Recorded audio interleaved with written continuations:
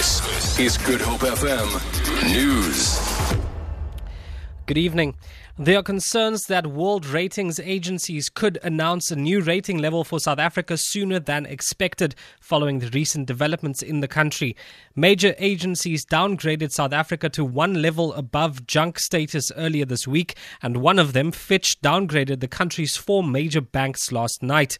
Economist Lesiba Motata says the Reserve Bank might consider calling an urgent meeting to respond to the rand's freefall, which has seen the currency touch a new low of 16 rand against the dollar.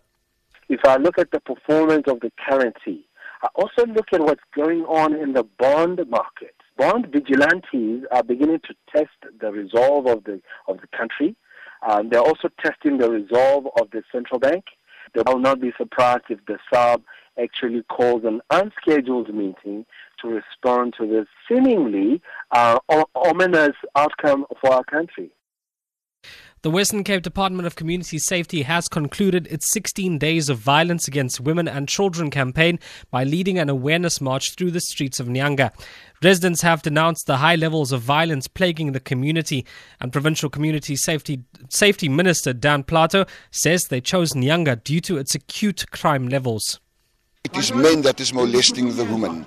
It is our children that's not in school, our children joining the youth gangs. And to say to the children, there's alternatives for you. There's a different kind of a world for you, the world that you're used to. Swiss authorities say they have arrested two people of Syrian origin on suspicion of making, hiding and transporting explosives and toxic gas. Geneva has been on high alert this week amid fears that an IS cell was operating in the area. The BBC's Imogen Folks reports. The statement from the Swiss Attorney General's office is short but worrying, confirming the arrest in Geneva of two individuals of Syrian background.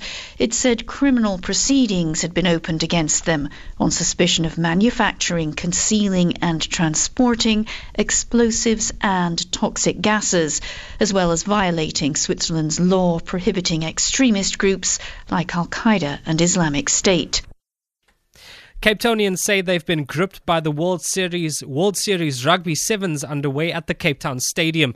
110,000 tickets have been sold for the two-day tournament. The Blitzbokke kicked off their campaign with a solid 26-5 win over Zimbabwe. Fans say they hope the atmosphere can encourage the team to do well.